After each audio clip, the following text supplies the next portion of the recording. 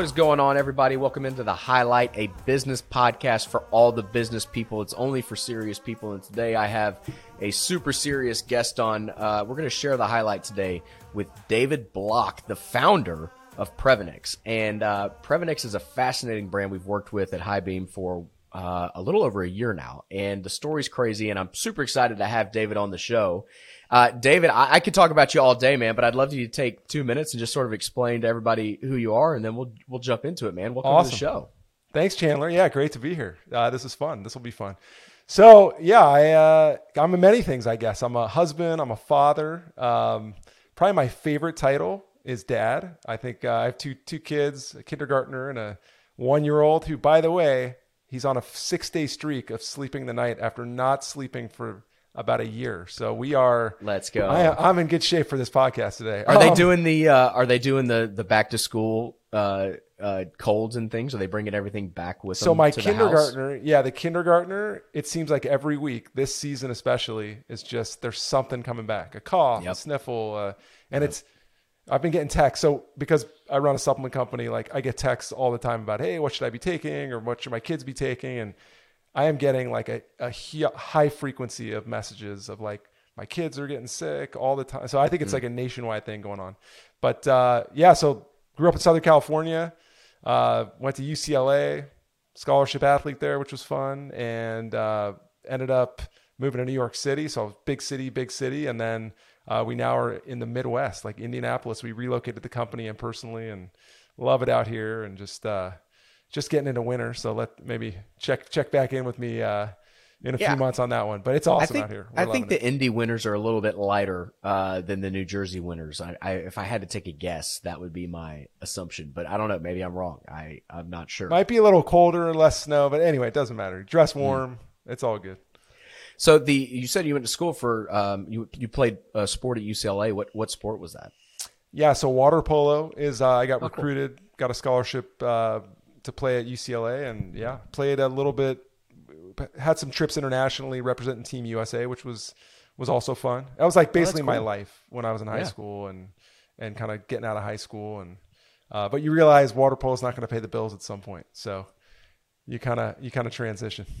Well, we just need to do a better job marketing that sport. We got to make it the next. I don't know. That's a Herculean effort. That's a Herculean effort.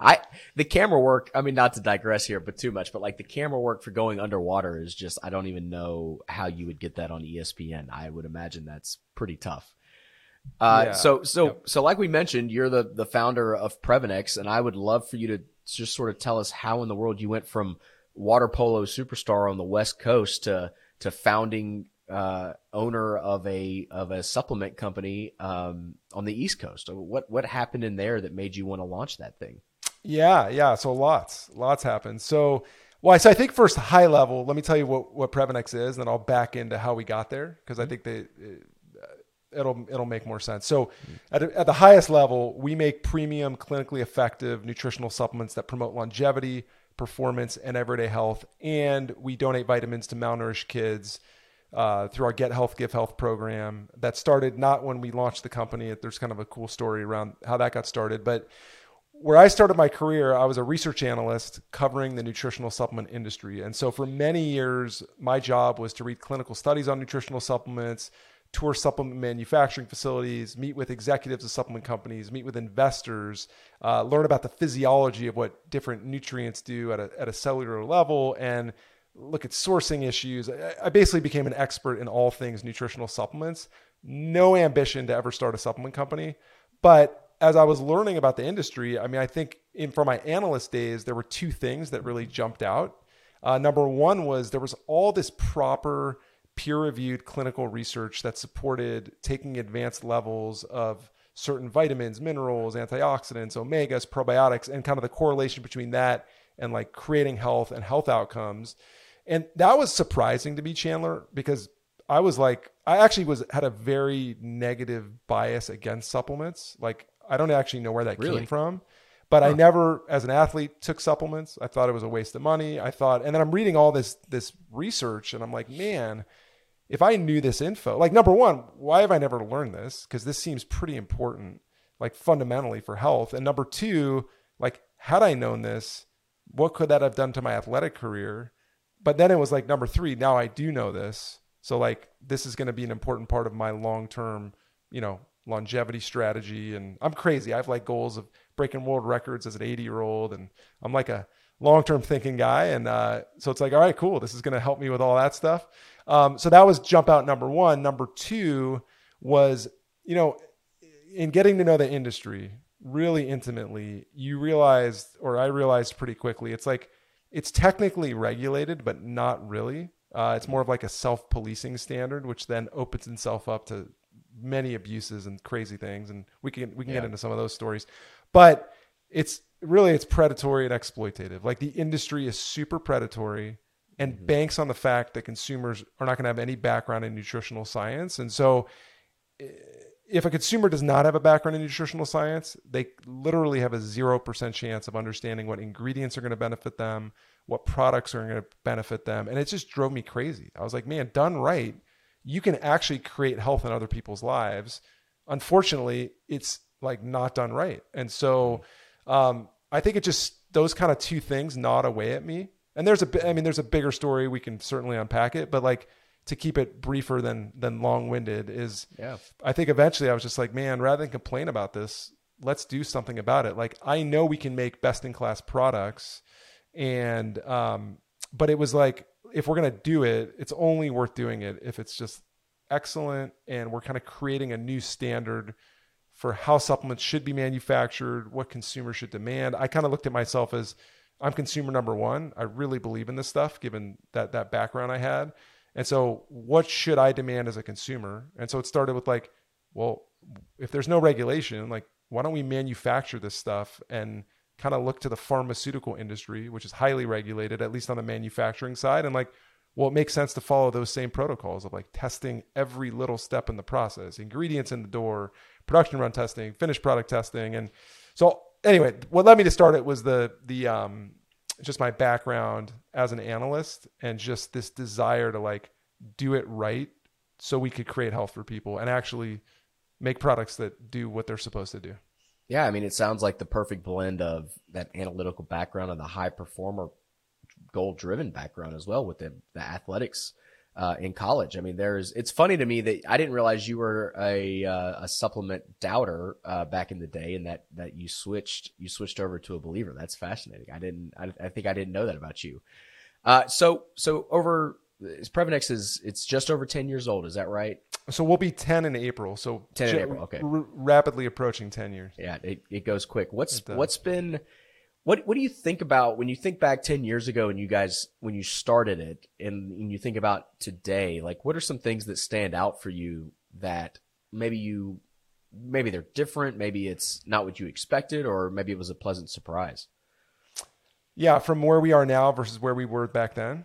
Mm-hmm. Yeah. I mean, so listen, like any company, well, I don't know if it's any company, but like any entrepreneurial venture, you are failing as fast as you can to figure out what's going to work. And so the vision day 1 for Previnex, and maybe this could be the most surprising thing still, is we just had a vision of like, hey, healthcare is broken.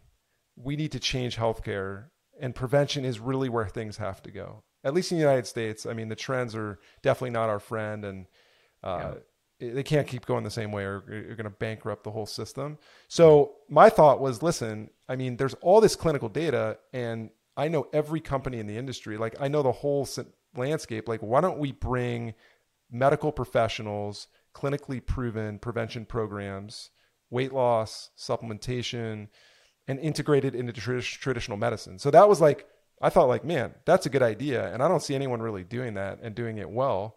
So kind of that was Previnex day 1. And so I think it's something that's surprising is still to this day. And maybe it's not surprising because like doctors don't really get nutritional training in medical school. But it's just, man, how this stuff just isn't integrated into some core pieces of the healthcare process. I think part of it is it's just, again, it's predatory, and like consumers are super confused and practitioners are super confused. Like, what do I look at? What do I do? But anyway, we had to pivot. We're a totally different business. We would have gone out of business just sticking with healthcare professionals, but it's still surprising that there just hasn't been more traction made there. Yeah, it's crazy to me that hasn't changed, because I've seen it online. I mean, with I mean, YouTube came around in what, '06 is when it launched, and now it's, almost 15 years later. So it would have been a little bit newer than when you guys launched Previnex. But I mean, that platform has really sort of leveled the playing field from a information standpoint. All of a sudden, information is everywhere for everyone. But I think back to what we talked about a minute ago, when you have a supplement industry that's so unregulated, and I saw this study the other day that Amazon, like, people ordered the top supplements off of Amazon. I got to find this and send this to you, actually. It's like they ordered the top supplements off of Amazon, and then they tested them, and then they found that, like, at a staggering amount, which is not going to come to any shock to you, they had none of the ingredients in them that they actually listed as ingredients that they were supposed to be selling, which is terrifying to me as a consumer, because I'm not in the space. I'm a marketer. And so I'm even worse about it, because I'm like, man, you look at some of these big supplement brands and you're like, well, you guys have a really good brand, and maybe the guy or the girl that's leading the company or the influencers they're using are they look healthy, and so, like, maybe I should trust them. But it's like, man, am I going to have to invest in my own clinical testing for every supplement I order? I mean, it sounds like I probably should on some level. I don't know. Yeah, I mean, listen, it's super expensive to do, but I think that's where a Previnex makes a lot of sense, because, like, our whole thing is, let's just, like, integrity at the core of, like, products and testing and making our data available, and just almost designing and solving the problem that you're having. So, in Amazon, let me give you another Amazon. I don't even know if I'm supposed to say this or not, but we'll go for it. Is, we sell through Amazon. We've kind of just have our products up there. We've never focused on it, but we just reach new customers because it's a massive platform.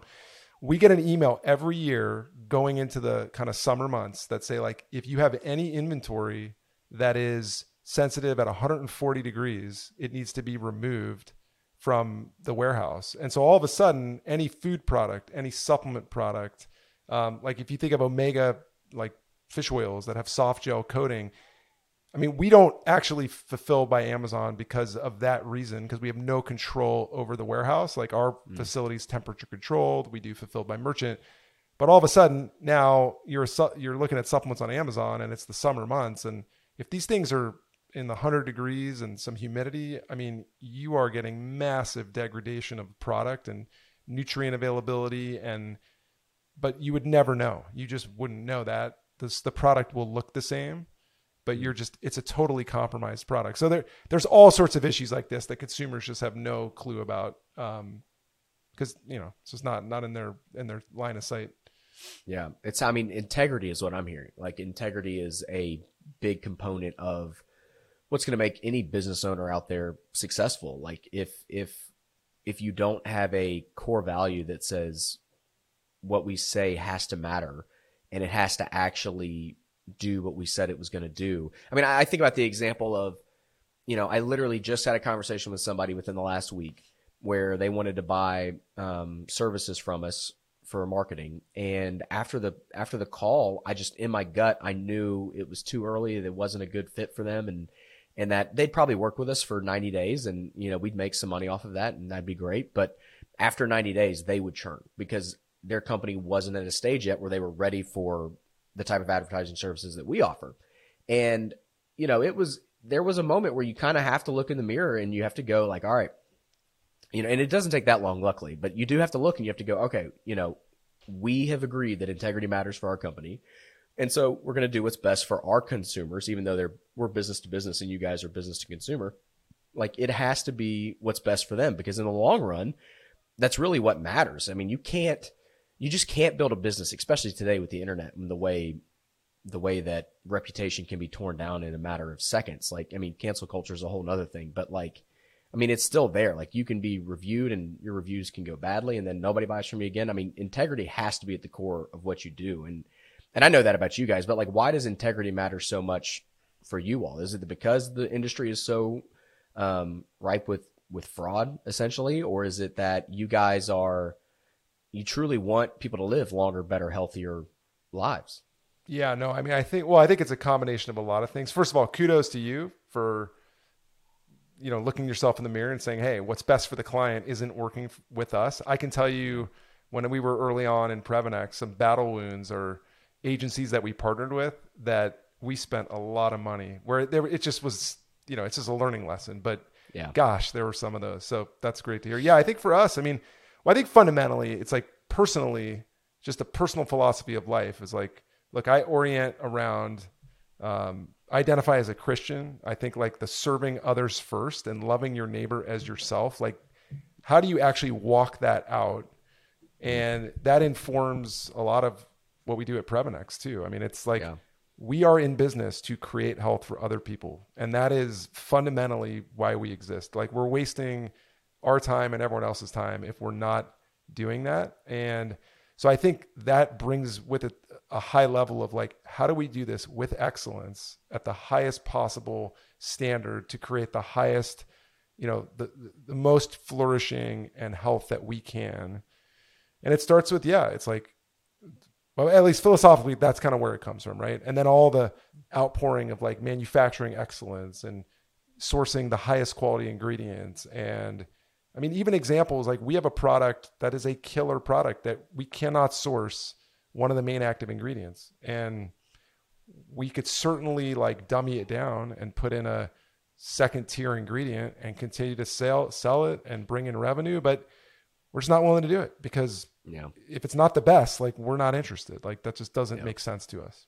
Well, it's the old saying, right? Like if you don't stand for something, you'll fall for anything. That's really something that I think a lot about. You have to be long-term thinking. It's funny that you're on today and I know how big health is for you, but if you're not thinking long-term with your health, there's not much you can do if you're on the operating table and you're having quadruple bypass surgery. Like it's a little late at that point to start thinking long-term for health. You're now in emergency mode.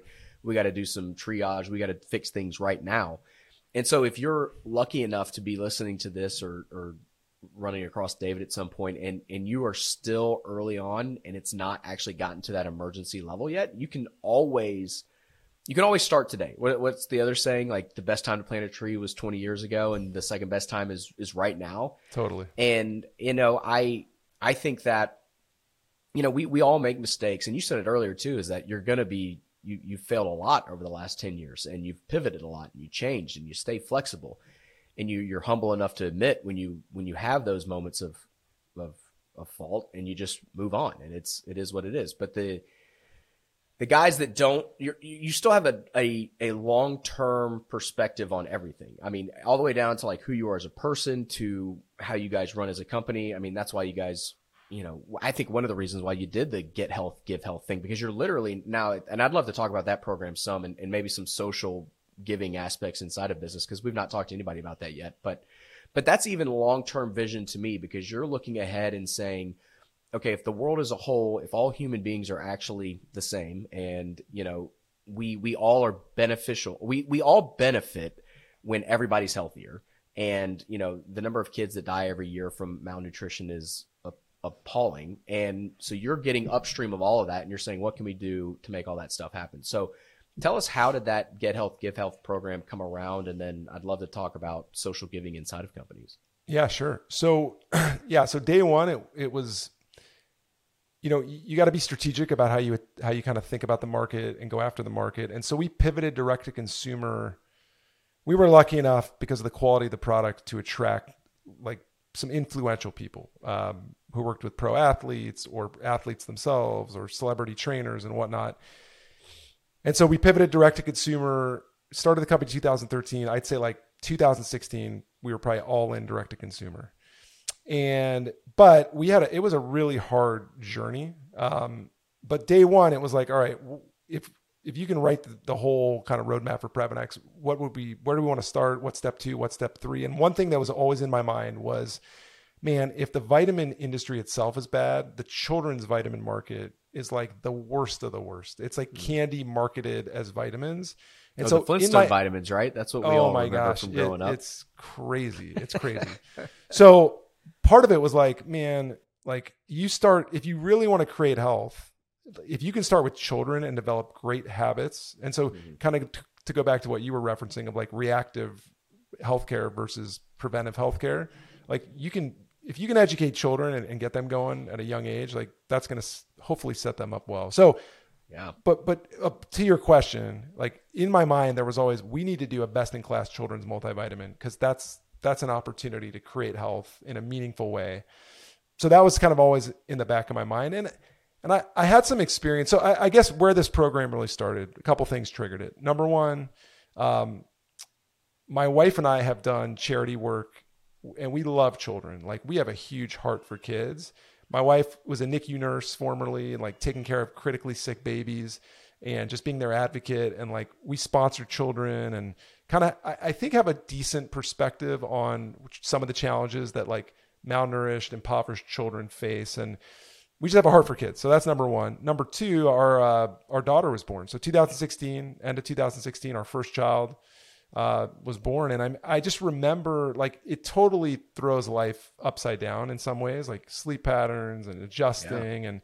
But it's the most amazing thing ever too. Like, it was just incredible. So I remember holding my daughter in my like one hand. I'm looking at this baby, and I'm just like, man, this is the most remarkable thing ever. Like, how amazing is this? But I kept having the thought as I was holding her of like, there are parents of that have kids just like my daughter who are going to lose them to things like malnutrition. And in the back of my mind was like, if we got to a size where we could make a dent there, that'd be really cool. But we were kind of nowhere near that size in 2016. And so, but I just felt this like, man, we've got to do something. So I started, step one was just research, was like, all right, let's unpack malnutrition. I always kind of thought of that as like a poverty, like distended belly, like food issue, not a nutrition issue, like a micronutrition issue. But I did the research very quickly. This is what I learned. And then I'll pivot it in is 17,000 kids were dying every day from malnutrition around the world. But up to 45% of those kids, it wasn't a food or starvation issue. It was actually a vitamin deficiency issue, meaning if you get them vitamins, they live. If you don't, they die. It's like, okay, hold on a second. It's 2016. Really? I know the business of vitamins. I know how relatively inexpensive it is to produce a very high quality children's multivitamin. Like, this is crazy, and we can do something about this. And so honestly, like it was a moment in time where I was like, I'm not even sure I'm going to continue with this business. I don't even know if we're going to make it. Like, we may go out of business. Like, it just was kind of a leap of faith, but I felt that was year 3. That was year 3. Year 3. Yeah. And I felt like, all right, you know what? We just have to do this. Like, I felt a responsibility. I felt called to do it. And I walked into the office and I was like, all right, guys, here's what we're doing. We are going to make a best in class children's multivitamin, and we're going to start donating it for every customer order. And so July of 2017, that program launched. And here we are, it's November of 2022, and we've donated 1.7 million Supervites to malnourished kids in like Haiti, Guatemala, El Salvador, Peru, Zambia, Syria. And one thing I want to say, because I think this is important if we're going to pivot to like social impact within companies, is for us, it's about serving these kids, right? And helping their flourishing. And so for us, like, it's not just drop vitamins, then move to the next region to get marketing copy. It's, okay, how do we partner with these kids so they're getting our vitamins day after day, week after week, month after month, year after year, so that we can really invest in their flourishing. And then as our company grows, which we've been fortunate that it just continues to grow, we can then find like, what's the next region where we can make the biggest impact, but really partner with these kids so that it's a long-term human flourishing. Like, and it goes back to our mission. Like, everything stems from that, right? So let me just lay it out, because a lot of what I'm going to talk about is all going to stem from this, right? Like, we believe that creating health changes lives. In fact, we know that creating health changes lives. We believe everyone deserves the opportunity to flourish, and that at our healthiest, we can make our greatest impacts on our families, our communities, and the world. And so it's just, how do we help these kids flourish and long term, not just like dump and move, which I think a lot of programs do, unfortunately, which well, that was going to be my follow-up question, is how do you walk the line between what's good and what some of the social giving aspects of things, and then also like the marketing of those aspects? Like, do you just avoid the marketing of it at all and you just do the giving on the side? I mean, I know we talk about it some. It's definitely like maybe 1 in every 100 social posts we'll put out. Like, it's definitely on the site as a way to promote it, but it's not I wouldn't say it's like a daily thing that we put, or we don't really use it as a lever to like like make people purchase your all's product, but we definitely make people aware that, hey, thanks for doing this and doing this for yourself, but also you're going to get it. You're going to help other people's lives improve across the world. And I don't know. I'm Tom's Shoes was sort of the first, social entrepreneurship capitalist venture. And that came from a good place. The guy went on a trip and, saw the kids didn't have shoes and then did the buy one, give one campaign. And that was awesome. And I think that was rooted in a really clean, intention. You know what I mean? Yeah. But it felt like after that, and that may have been around the same time, like 15, it may have been a little earlier. I don't remember the exact dates, but it felt like everybody was doing the buy one, get one thing, but they marketed it heavily. Like I remember you buy one pair of socks, they'd give one to somebody overseas. And then, I mean, it was everything, anything you buy. It was like, buy a hat, give a hat. And I'm like, do people really need hats? Is that a thing that we're doing? I didn't know not having a hat was a leading cause of death and, wherever. So I just wonder, you guys been doing this for, this specific type of branch of the company since 17. How do you walk that line? Like where do you stand on that? Yeah. I mean, I think fundamentally at the start, it's just what is the right thing to do and do that thing. And so for us, it's like, we're going to just donate vitamins. And yes, do we want to figure out how to integrate that into the heart of Previnex and who we are and why we exist? And yeah, for sure. Do we do a good job of that now? No. So I think we have an opportunity to be more on mission and tell that story better. But like we partner with charities to distribute the vitamins, and there are, part of it is we want some assets like pictures and stories, and because we think that matters and we want to make sure we're helping these kids. But there's markets we're never going to see a picture, we're never going to see a video. There's just a need, and so we're like, well, let's go there because if there's a need.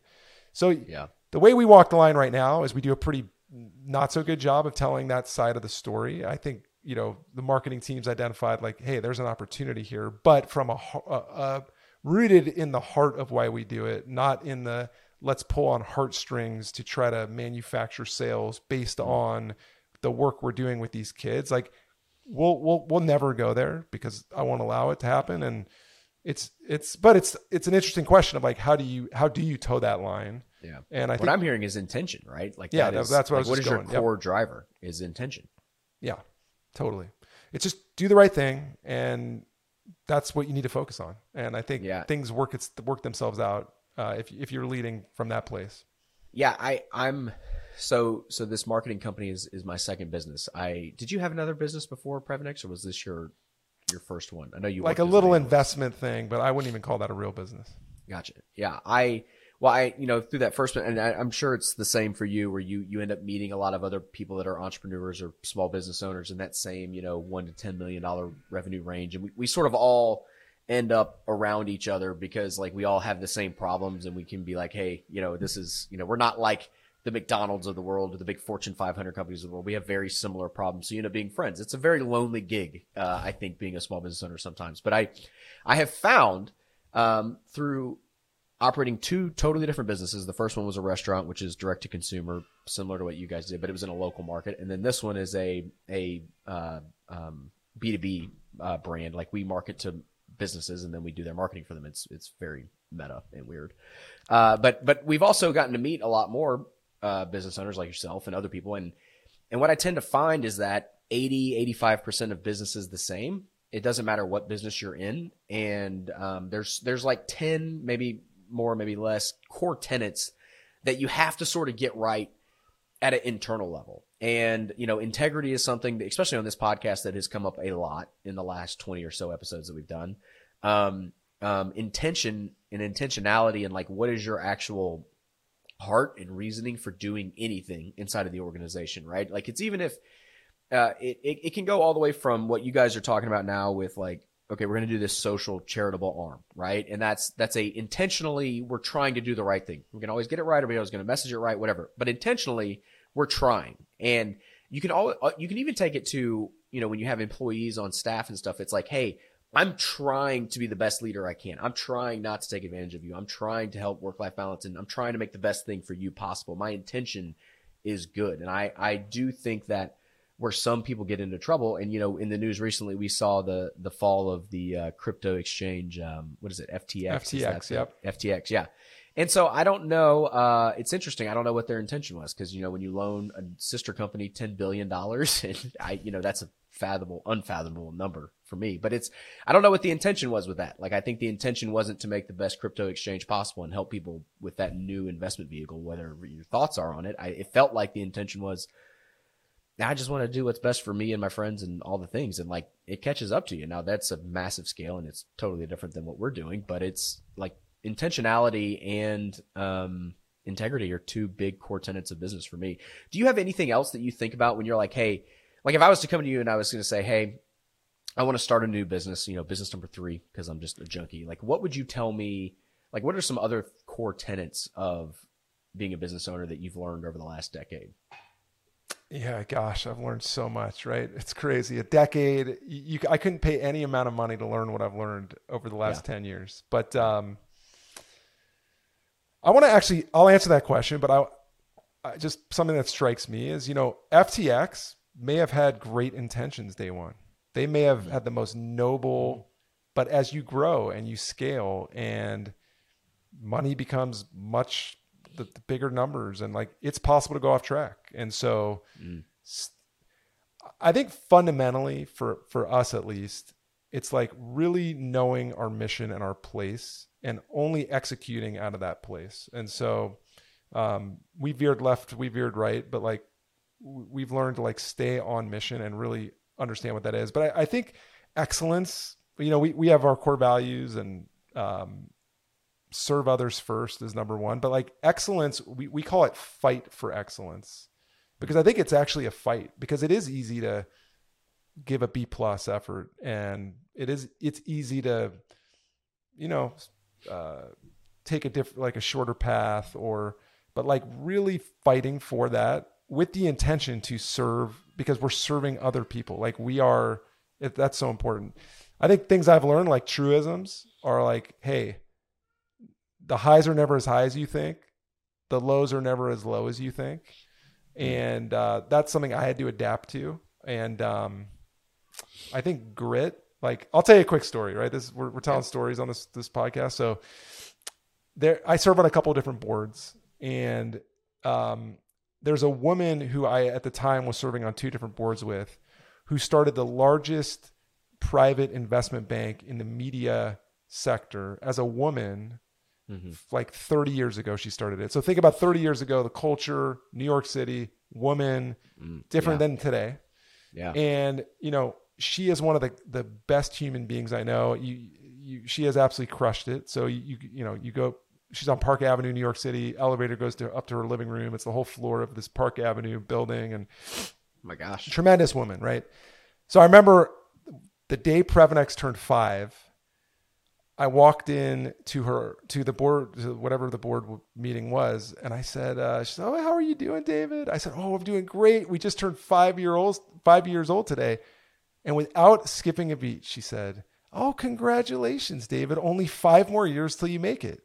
And I was like, what? I'm like, this is going to take 10 years. This is crazy. I haven't made any money in like 4 years. This is so hard. And that was just an interesting perspective. But then at her Christmas party, she throws these epic Christmas parties. We're by the kind of like the punch bowl, let's call it.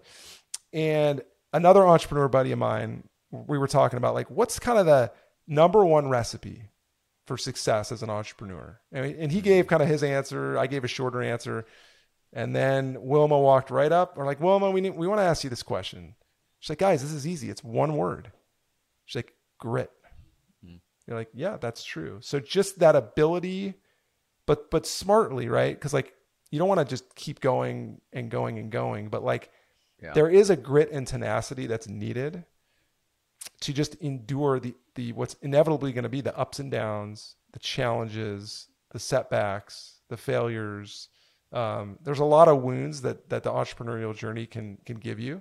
So I don't know. I mean, grit, riding it out, but being smart, right? I love grit. I'll tell you why, because so when I was in the Air Force, I was in contracting, which is like the business side of the military, right? Everything in the military now is contracted out. Fun spoiler alert for you that pay taxes in the U.S. everything is privatized. And so people like me represent the Air Force and other branches, and we go out and find people. And so that's what sort of got me into business. Well, during this time, I had a 4-year contract, and I don't know about you, I'm not very patient. A lot of times I like get an idea and it's now time to ship the idea 5 seconds later. And that's why I like love having a business partner now like Austin, because he's a great filter for some things. And then God bless my wife's heart. Like she is constantly filtering out crap that I'm coming up with. And during that 4-year run when I was in the Air Force and I was stuck because you literally can't leave or they'll send you to jail, like military jail, which is a whole other thing. And so I had to stay. So I started prepping and I started studying because I knew I wanted to do something in small business and try to start my own thing. And so I'm reading all these books, and books are like great, but they're very hyper edited, and they're very concentrated from a timeline standpoint. So you may read a book that took somebody 30 years to condense down, right? 30 years worth of experience to get down to 200 pages or whatever it is. And I think I was too young. I was in my early 20s at the time. I didn't really understand time or anything like that. And then I'd also at the same time started watching shows like Shark Tank and any other business show they'd put on TV because I just couldn't get enough of that information because I was really in that phase. And those shows and those books are edited in a way to where the lows seem way lower and the highs seem way higher. Or more frequent, I think. I don't think they talk a lot about the day-to-day mundaneness that is running a business sometimes, because there's always a new challenge and there's always something else. But it's a lot of the time it's just the same thing. Like, hey, this morning I'm prospecting. I'm looking for new clients. This afternoon I'm talking to employees. It's just like, it's like learning how to do the same things over and over and over again. And just when you do have those bigger moments and big challenges that come up, for us, it's like, Facebook wants to crash itself. Like they want to spend all this money building a stupid metaverse and blow up the best marketing tool that's ever invented, and been invented. And instead they want to build the metaverse. And now my company is like downstream of that, trying to figure out like, okay, well, I guess we're going to figure out how to run ads on TikTok because Facebook's not going to exist in 24 months if they keep doing the crap they're doing. So, that is some grit to be like, hey, are we going to be willing to change, as a company and to pivot towards this new thing? I remember when I was running the barbecue restaurant, it's a protein heavy thing, right? We had brisket, we have pulled pork, we have chicken, we had all this stuff. And this was 2014 to our run ended in 2020. And, it's fascinating to me that during that time, it went from people are really cool with eating barbecue and it was fine to all of a sudden it was a lot more questions about, well, where are you guys sourcing your meat from? And do you guys have healthier options on the menu? And these are questions that we didn't have to deal with in 14, but all of a sudden by the time 2017 rolled around, it was like, well, I guess we should find answers for this. And you do have to pivot and you do have to have grit to just keep on. I think the 5-year mark is interesting for me. I think the SBA has a lot of data out there that says 5 years in business is sort of the make or break for a lot of startups specifically, and not startups that go get a bunch of venture-backed capital like per se, but like your mom and pop shop, like you're going to open a business, a lawn care business or whatever locally. 5 years is kind of what you got to do. 10 years for sure. Yeah, no doubt. But like 5 years is like most businesses that start have closed after 5 years.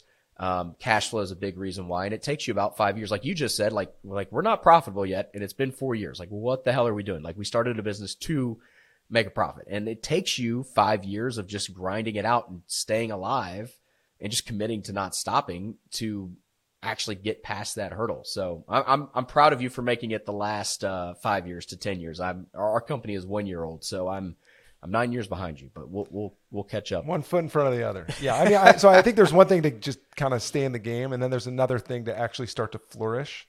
Mm-hmm. And I think her point was like, for 10 years you're kind of there. Like if you're smart enough and just can keep walking, and you kind of get there. Which, funny enough, I mean, we're going to be 10. Like that feels right. She was right on the money. Yeah. I remember very specifically. So year 5, we crossed $1 million in revenue, and I finally had like a layer of leadership below me that was handling a lot of the day-to-day chaos and all the things. And other people were starting to be responsible for things that and I could go do what I actually wanted to do. And like some of the dreams and vision I had for my business, it took every bit of 5 years to figure that out.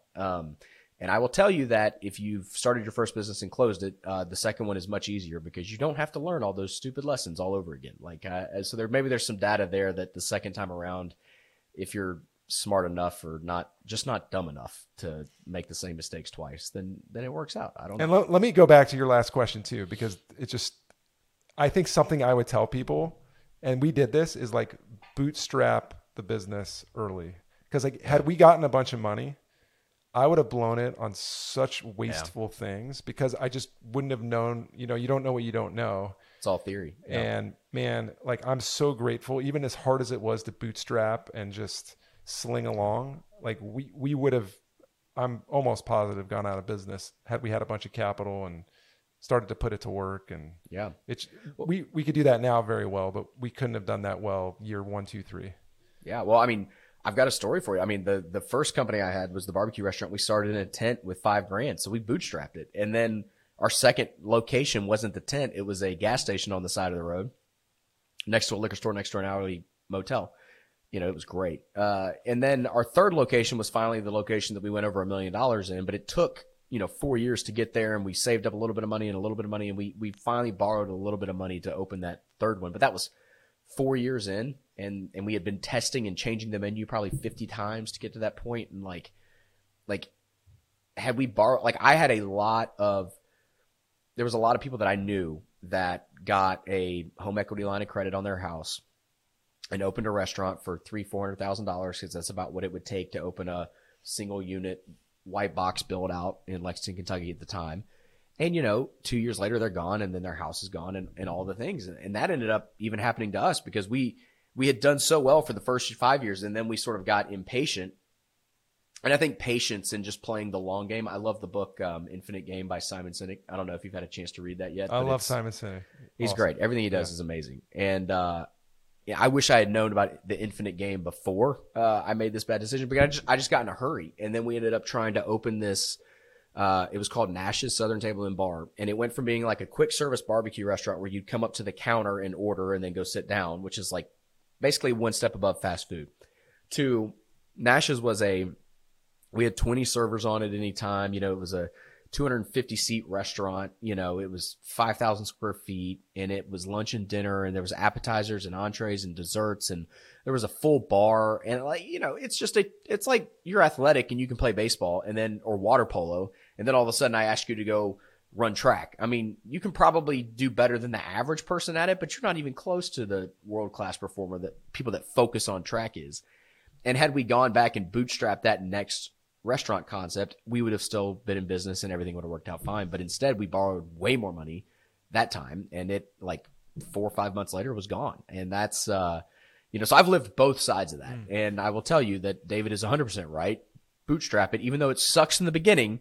It's going to suck in the beginning. You're going to hate it. Like, there's no way around it. You're going to hate bootstrapping it. You're going to get frustrated. You're going to want it to go faster. You're going to want to hit success. And then, if you can just have grit and patience, eventually, when you get to 10 years in business, you make it.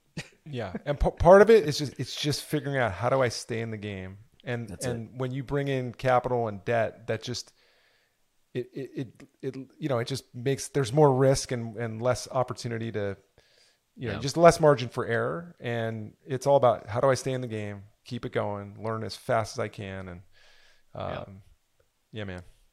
I love that. Well, the question we ask everybody on the show before we get out of here is, I call it the 10X question. So if I could 10X your budget tomorrow, what opportunities are you most excited about that you're just waiting on money to make happen?